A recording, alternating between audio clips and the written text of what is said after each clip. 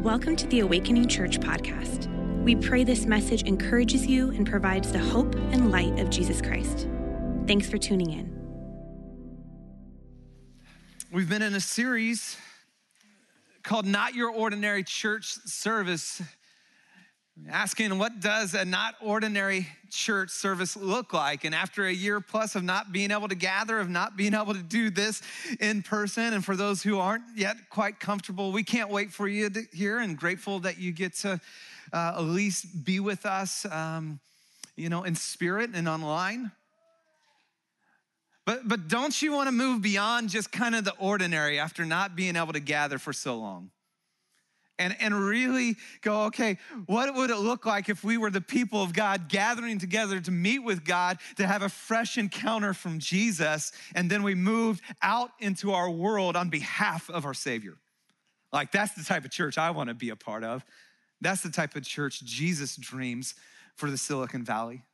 And so we've been asking, what does a not ordinary church service look like? The first week we did this series, title of the sermon is called Cool Socks, if you remember that, and just talked about that we need new wineskin for the new work that Jesus is doing, that there's some structures and some habits of the way we're going about church that we need to change. And then last week, we're actually literally talking through the church service, like what we do, worship and preaching and community and communion and all of those things. So last week, we talked about worship, the afterglow. Like what would it look like if we moved from a church with just, worship music to a church filled with passionate worshipers? That we'd become that type of church. This morning, the sermon title is called In One Ear. We're talking about preaching and teaching and the Word of God. Would you go ahead and say that to your neighbor, in one ear, and turn to them and say, in one ear. And it went out the other ear, didn't it? And that's kind of like what happens with sermons, right? Ryan, you spend 30 hours or so on a sermon, and we come and listen to it, and it went in one ear. And if I didn't recap the last 2 weeks, you may not have even known what we talked about for 2 weeks, because it just sometimes goes in one ear, doesn't it? And then out the other. And the question is really, why do we sit under the preaching of the Word of God? And we gather together, Ryan, we can podcast this, right? Why do we sit under the preaching of the Word of God together? A few weeks ago, I saw right before we were going on vacation, I got this Amazon alert. You get this, like what packages are arriving at your house? And I saw my wife, Jenny, ordered this book, right? And I saw the title of the book, and it said, she doesn't need this. Why did she order this book? This is silliness. And then right as we're headed to the vacation, she hands me a book. I'm like, wait a second, that book was for me. And the minute I read the title yet again, I was deeply offended that she saw this book, ordered it on Amazon, and thought, man, my husband could really use this book. The title of the book right here is Younger Next Year, Live Strong, Fit, Sexy, and Smart Until You're 80 and Beyond. I turned 40 this year, but I'm not exactly sure what my wife is thinking or what I actually maybe am needing. The opening line begins this way. So look, you're 53, 58, somewhere in there, great guy, pretty successful, good energy. You're a serious man in a serious life. And besides that, you're in decent shape, thank God. Solid weekend athlete. Well, fairly solid. Maybe a little overweight and a bike's been in the garage a little. Like, why did you get me this book? Unbelievable.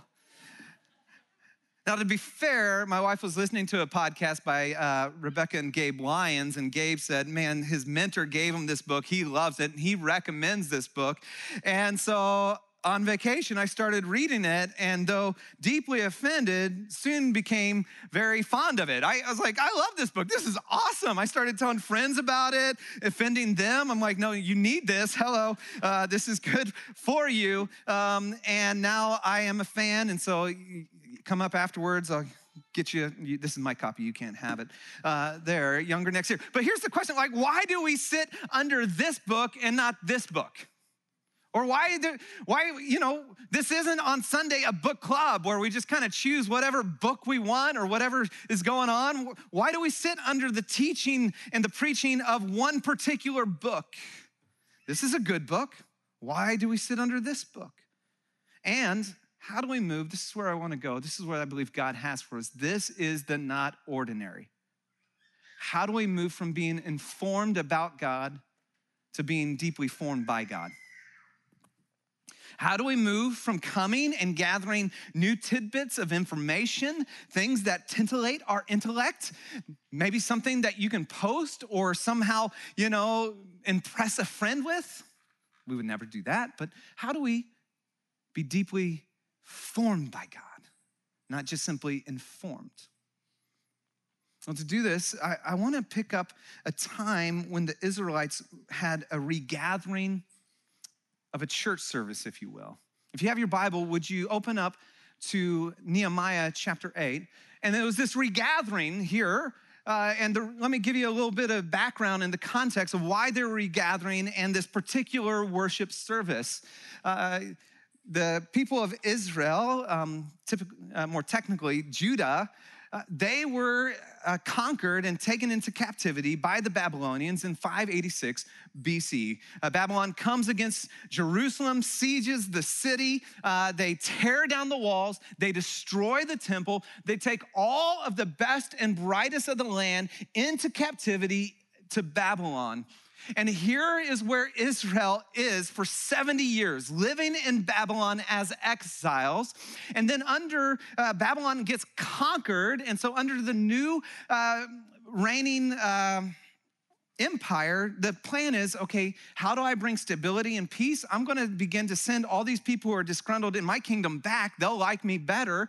And so he begins to send people back, and Israel begins to make their way back to Jerusalem. Zerubbabel is the first leader to take some of the exiles back to Jerusalem. And he comes back, and they rebuild the temple of God. And then another guy, quite a few years later, named Ezra, he's a priest, and he comes back with some people, and he's a priest, and so he looks at the spiritual climate and the chaos and what's happening, and he's working to bring spiritual renewal. And about 13 years later, Nehemiah, who's a businessman who worked for the king, he hears about the disarray and the hardships of the people of God because their walls had been torn down. So though they have a temple, though they return, they're unprotected, and they're constantly being taken advantage of by the surrounding nations. And so God puts it in his heart, Nehemiah, to come back, and he had favor with the king to build the wall so that they could then build a new community and nation together. And this is something pretty cool, by the way. When a businessman and a priest teamed up, you saw civil renewal and spiritual revival. I'd love for that. Oh, wouldn't that be not ordinary that we see that in the Silicon Valley, where we're seeing the best and the brightest say, hey, as we're coming, we're bringing together the best that we have for God's glory to restore what he wants to do on this planet. His kingdom come, his will be done. This is the context. And so the wall had just been completed of the building around Jerusalem, and the people gathered together for a worship service. And we pick it up in Nehemiah chapter 8. Oh, by the way, in this chapter is where a practice for the Jewish people and the church really we see its first origins, if you will, meaning that the practice that happened here is they would stand in honor of the reading of God's word. And so this happened for the Jewish people, and then the early church took up this practice, and you'll find many different traditions of Christians who will stand in honor of the word of God. And so the public reading, that is. Would you stand with me? And I'm going to read Nehemiah, our teaching text for today. Nehemiah chapter 8, verse 1. When the 7th month came and the Israelites had settled in their towns, all the people came together as one in the square before the water gate.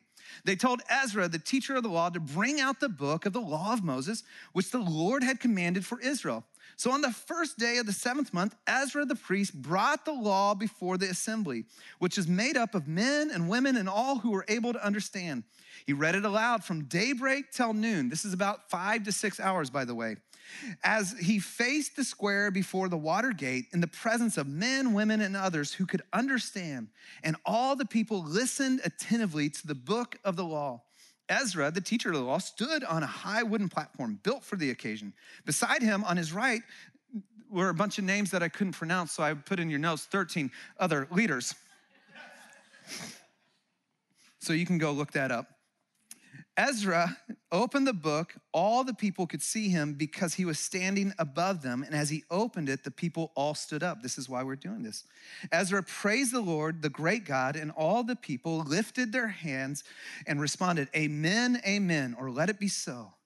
Then they bowed down and worshiped the Lord with their faces to the ground. The Levites, and he gives another list of Levites leaders, instructed the people in the law while the people were standing there. They read from the book of the law of God, making it clear and giving the meaning so that the people understood what was being read.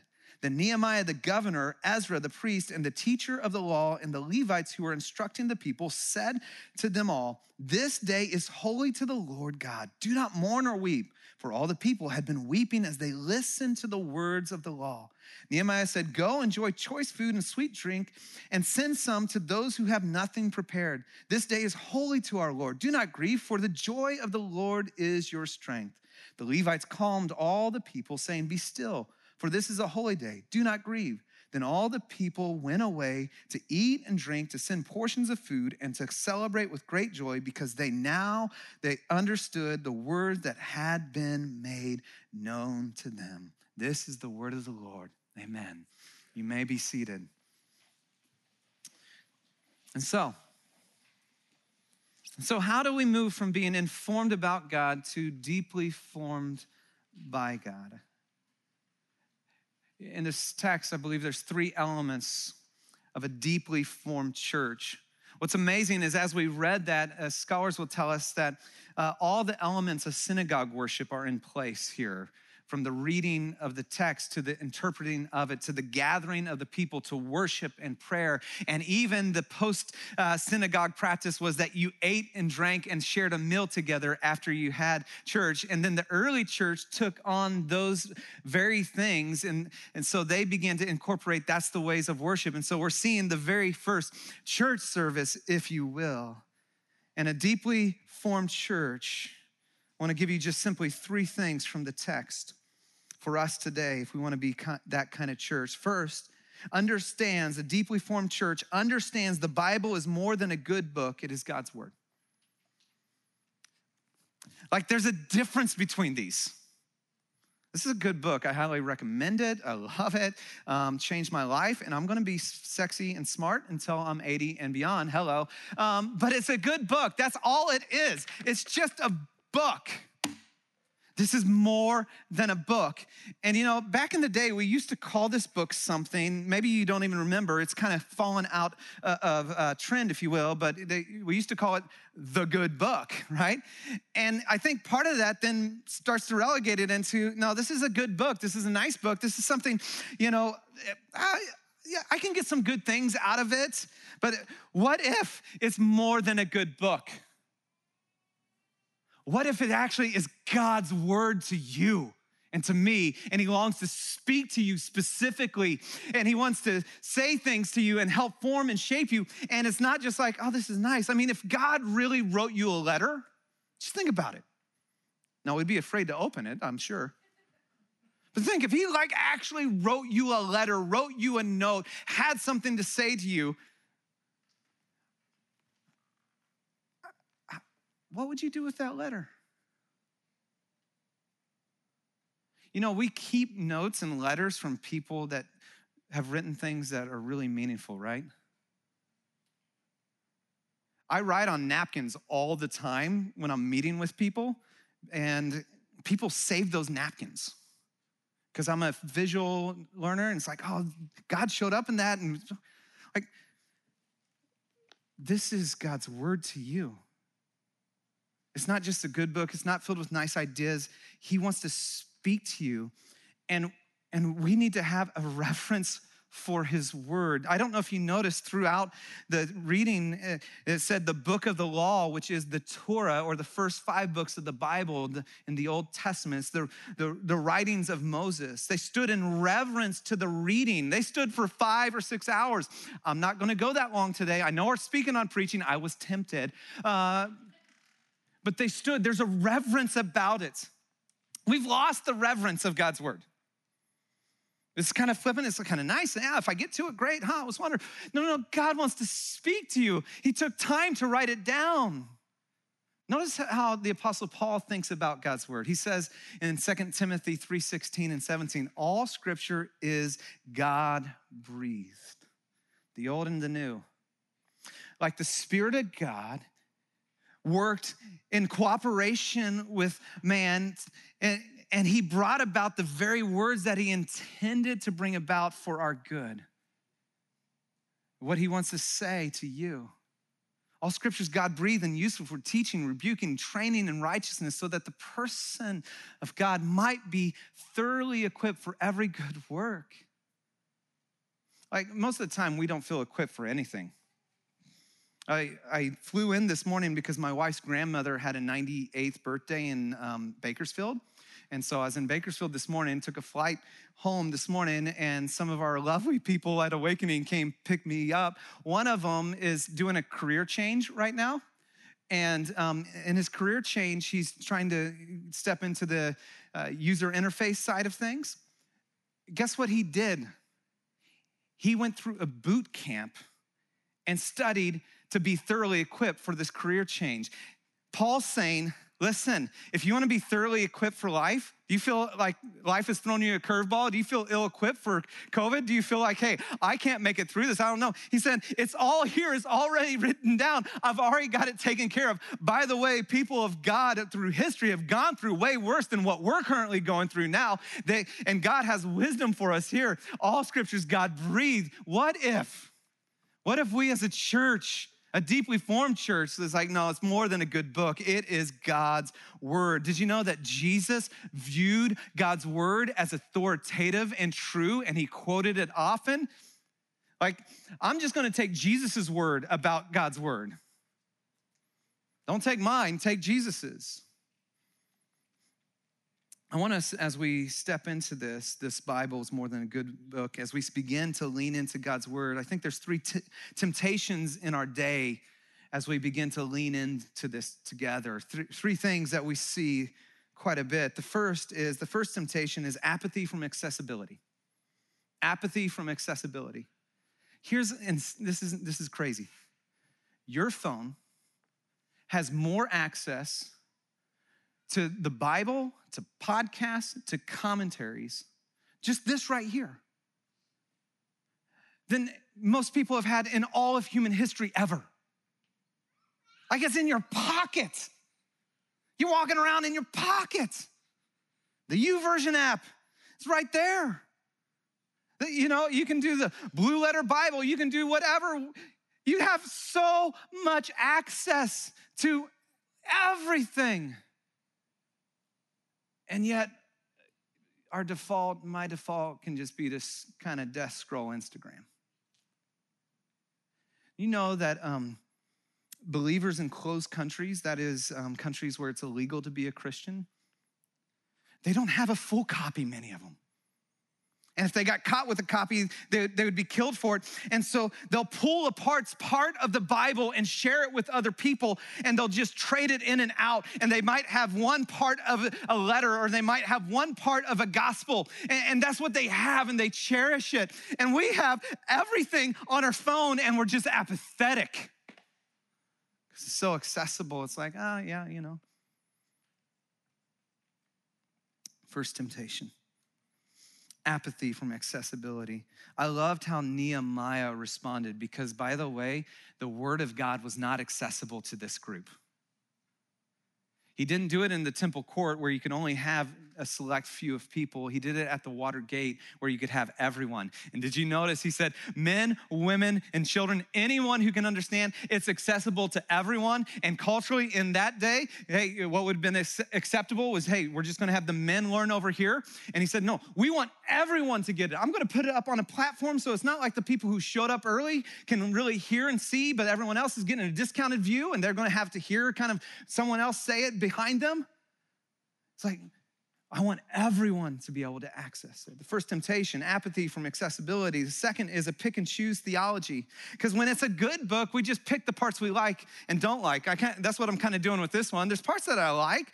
This comes from really evolutionary biology perspective, and it's got a lot of great things, but I'm like, I don't necessarily agree with his conclusions on certain things, so I don't, do that part, but I like some of the other things. It's like really good. And we do that with God's word. We're like, I like this part, I don't like this part. You know what, this is nice, or that's nice, but that's a little uncomfortable. I don't really like that part. Ezra, by the way, read from the law 5 to 6 hours and did that for 7 days. Like, no, we're gonna do all of this. When you pick and choose, by the way, you are then the ultimate authority, not God. And you're basically saying, I'm God, and I'm gonna pick the parts that I like, and you're not God. One of the temptations is to pick and choose theology. Third temptation is chronological snobbery. Isn't that just fun to say? Just go ahead and say that right now. Chronological snobbery. C.S. Lewis coined this term. He wrote that it's the uncritical acceptance of the intellectual climate common to our own age and the assumption that whatever has gone out of date is on that account discredited. Going on, he says, the most recent is not necessarily the best. It is still on trial and has yet to be assessed properly. Said another way, the way we think about it, new is true, old, obsolete. And then we begin to come to the Bible and the teachings of Jesus and what he talks about, how are we to love our neighbors, when he talks about what it looks like to be a person of integrity in all areas of our life, including our sexuality. We go, that's kind of old and outdated. We're conditioned to assume that new is better. Be aware of 3 temptations. A deeply formed church says first, the Bible's more than a good book. It's God's word. There's reverence to it. Secondly, a deeply formed church, they understand that preaching is not for us to feel good, but to form Christ in us. Like what I'm doing right now, and there's even a part, and I had it in the very first service as well, there's a little bit of uncomfortableness as I'm talking about the Bible and the Word of God, because there's some conviction going on in here, and you're going like, oh my gosh. And it's like, I know, and I just would love to make a few more jokes just to ease the pain a little bit. And I don't want anybody to feel condemnation, but there is needing for some of us conviction. See, preaching isn't about making us feel good. What I'm doing, and when we have people come and preach here, it's not like, hey, how do I get the latest self-help younger next year? And certainly when you read the scripture, it will help you in life. But that's not the aim. The aim is to form Christ in you. The aim is because of the gathering of the church of Jesus Christ. As we gather, we sit under the preaching and teaching of God's word. And as we do that in community, we are gradually being formed more into the likeness of Jesus, where our responses just start to naturally become the way Jesus would respond. That's spiritual maturity, by the way, is when our responses start to naturally become the very responses that Jesus would have. Where we would forgive those who have hurt us, where we'd love our enemy, where we'd pray for those who persecute us. We'd be people full of grace and truth. The Apostle Paul said it this way in Colossians 1:28-29. He says, he, speaking of Jesus, is the one we proclaim, admonishing and teaching everyone with all wisdom. Why? So that we may present everyone fully mature in Christ. That's the aim. That's our goal. That's why we have groups, midweek groups, that you're growing together to become more like Jesus. That's why we gather. I don't know if you notice in the text, and you'll notice that I put the full teaching text in your notes, and I put highlights, and I also put italics and different things. And you'll notice some of the italics was making it clear and giving the meaning. Well, why would they need to make it clear and give the meaning? Why would they need to do that? Well, remember, this people had lived in exile. Their home was Babylon, not Jerusalem. They grew up learning Aramaic, not Hebrew. And so Hebrew would have been a second language, or at least just a difficult language that they weren't familiar with.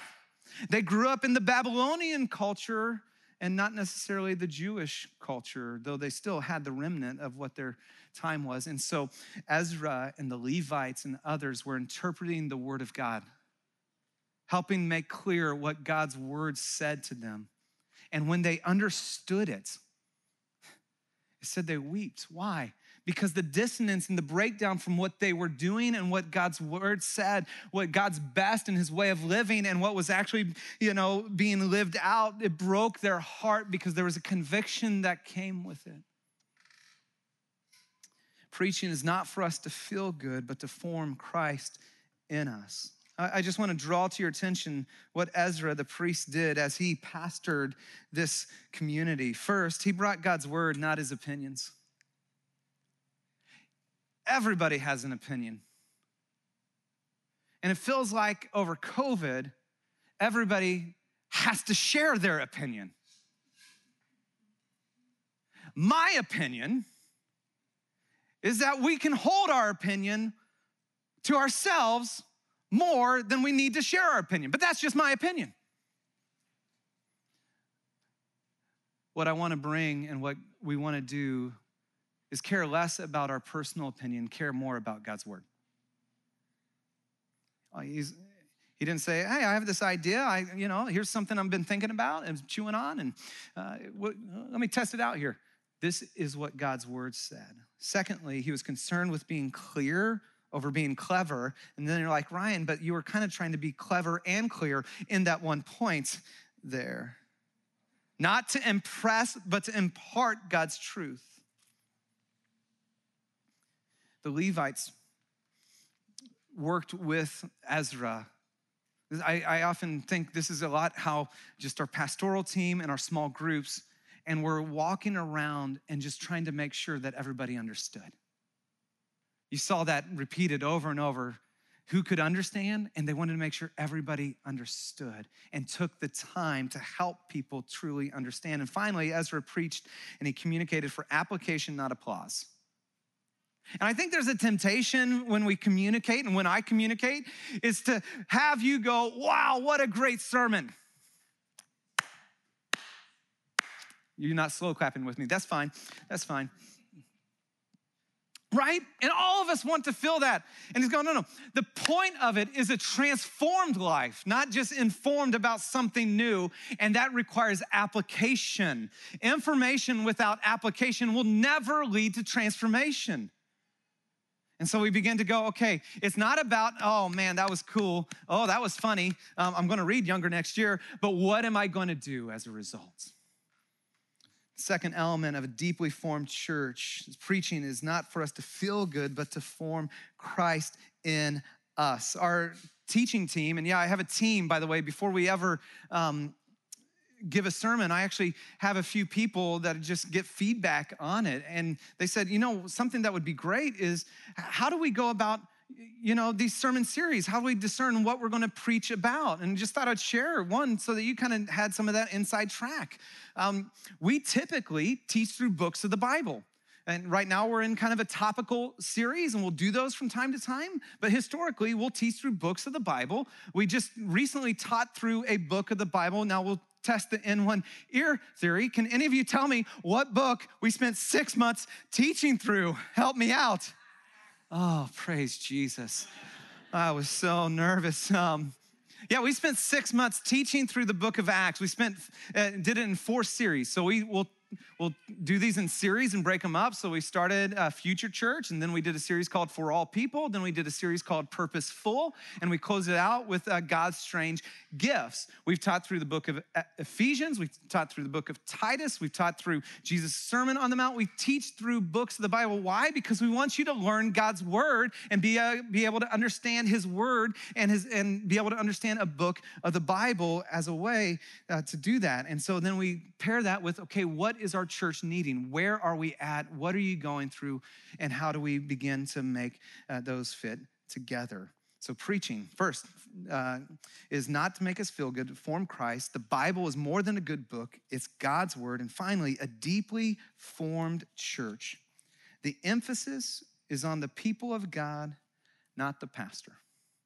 This is a little backwards in the way we're doing it in the West right now, right? Emphasis kind of on the pastor. The person's on the stage. And the minute you read this chapter, you saw Ezra got a big old stage. And so immediately we're thinking like, man, Ezra's getting on that stage doing his thing, right? Actually, scholars will tell us that the emphasis of this chapter is on the people of God, not Ezra. Flip back to the teaching text, if you will. I highlighted it for you. All the people as one. The people assembled, men, women, and all understood.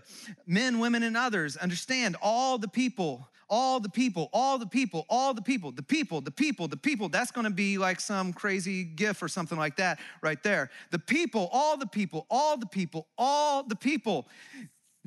13 times it says people, and 9 of those is all the people. The focus and the emphasis is on the people of God gathering together. Did you know the people asked for God's word? They said, Ezra, bring the word. We want to learn. There was this sense and this hunger to know God's word. There's this desire. They're saying, Ezra, would you read the book of the law to us that God gave Moses? We want to learn. They hungered after God's word.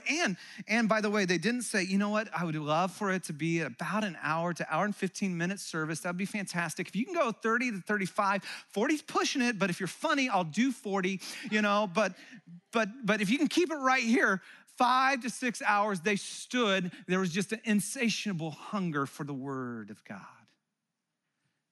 For many, do you remember when you first came to know Jesus?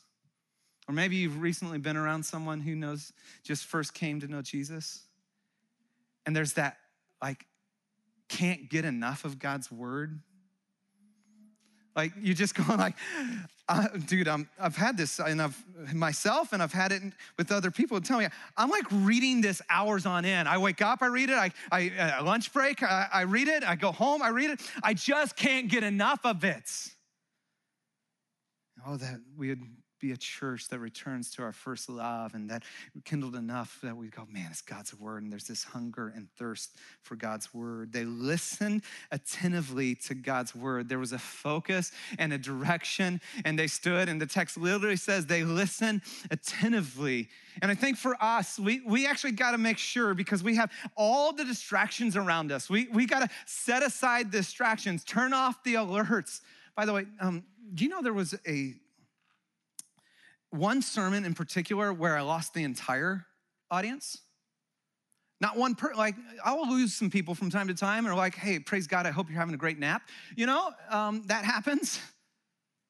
But there was one service, I lost the entire audience.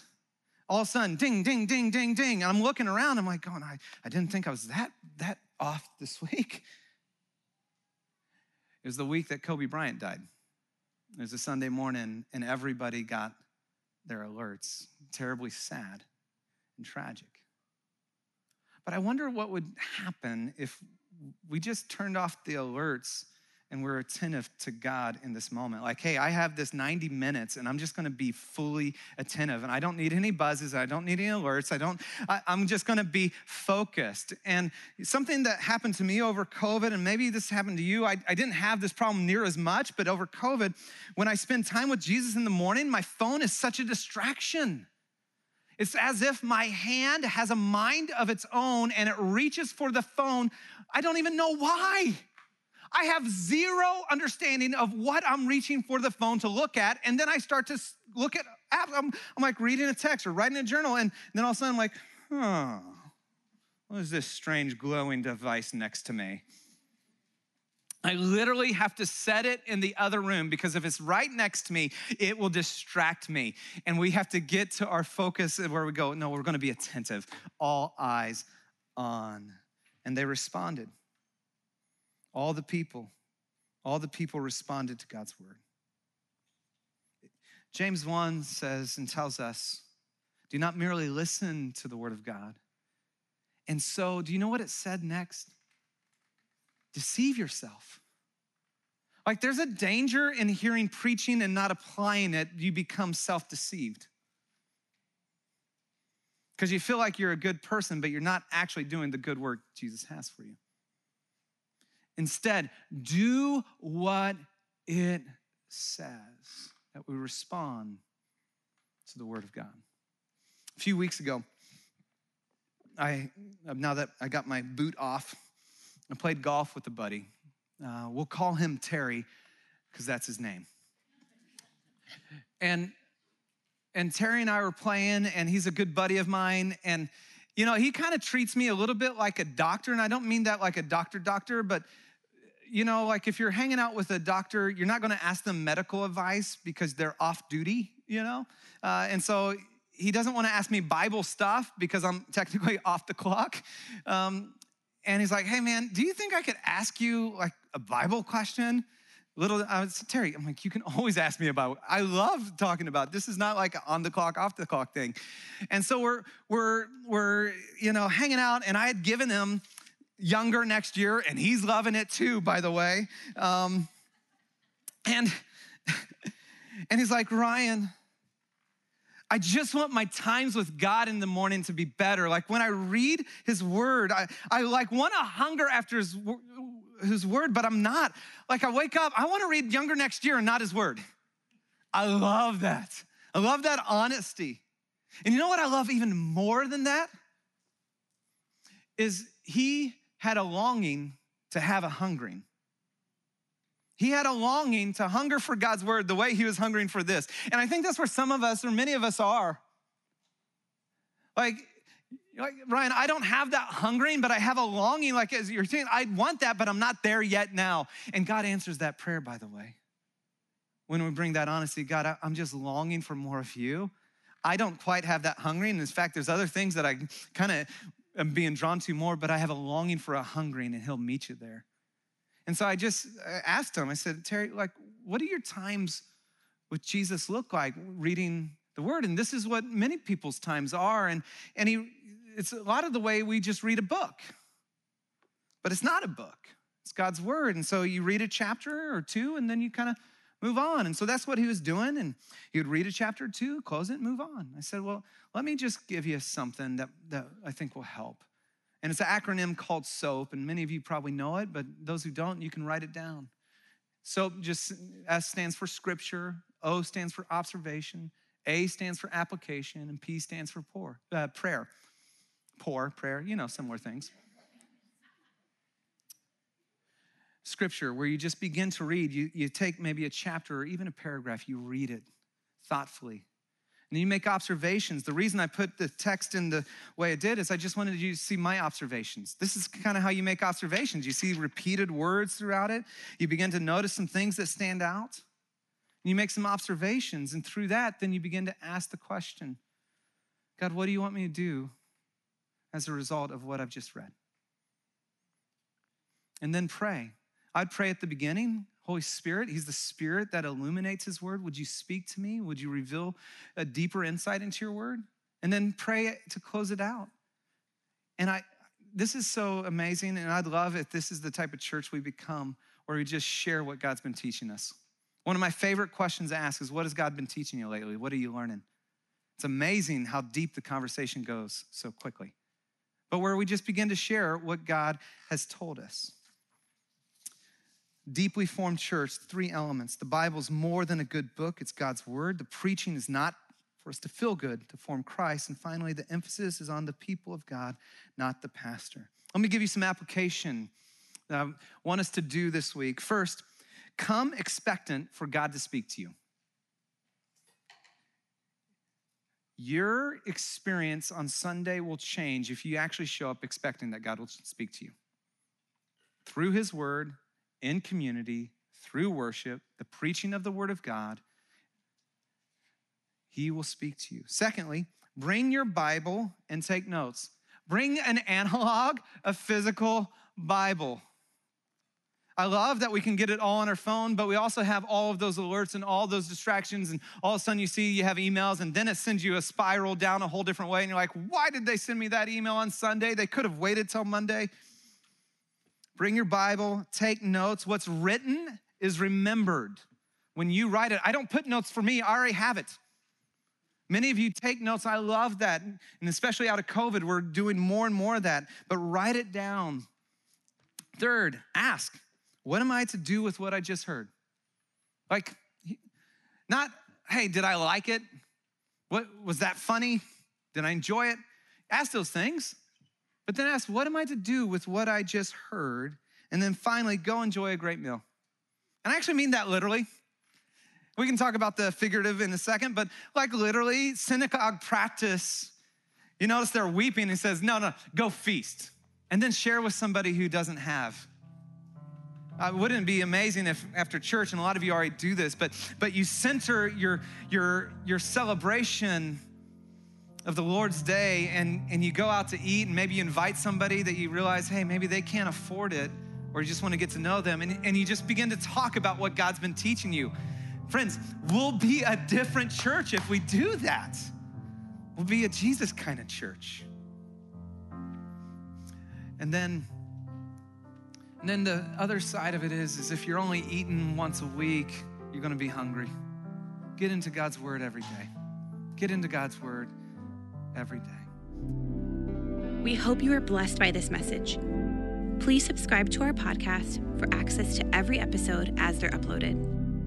And hey, we'd love to connect with you. Take a next step by filling out our virtual connection card at awakeningchurch.com/card.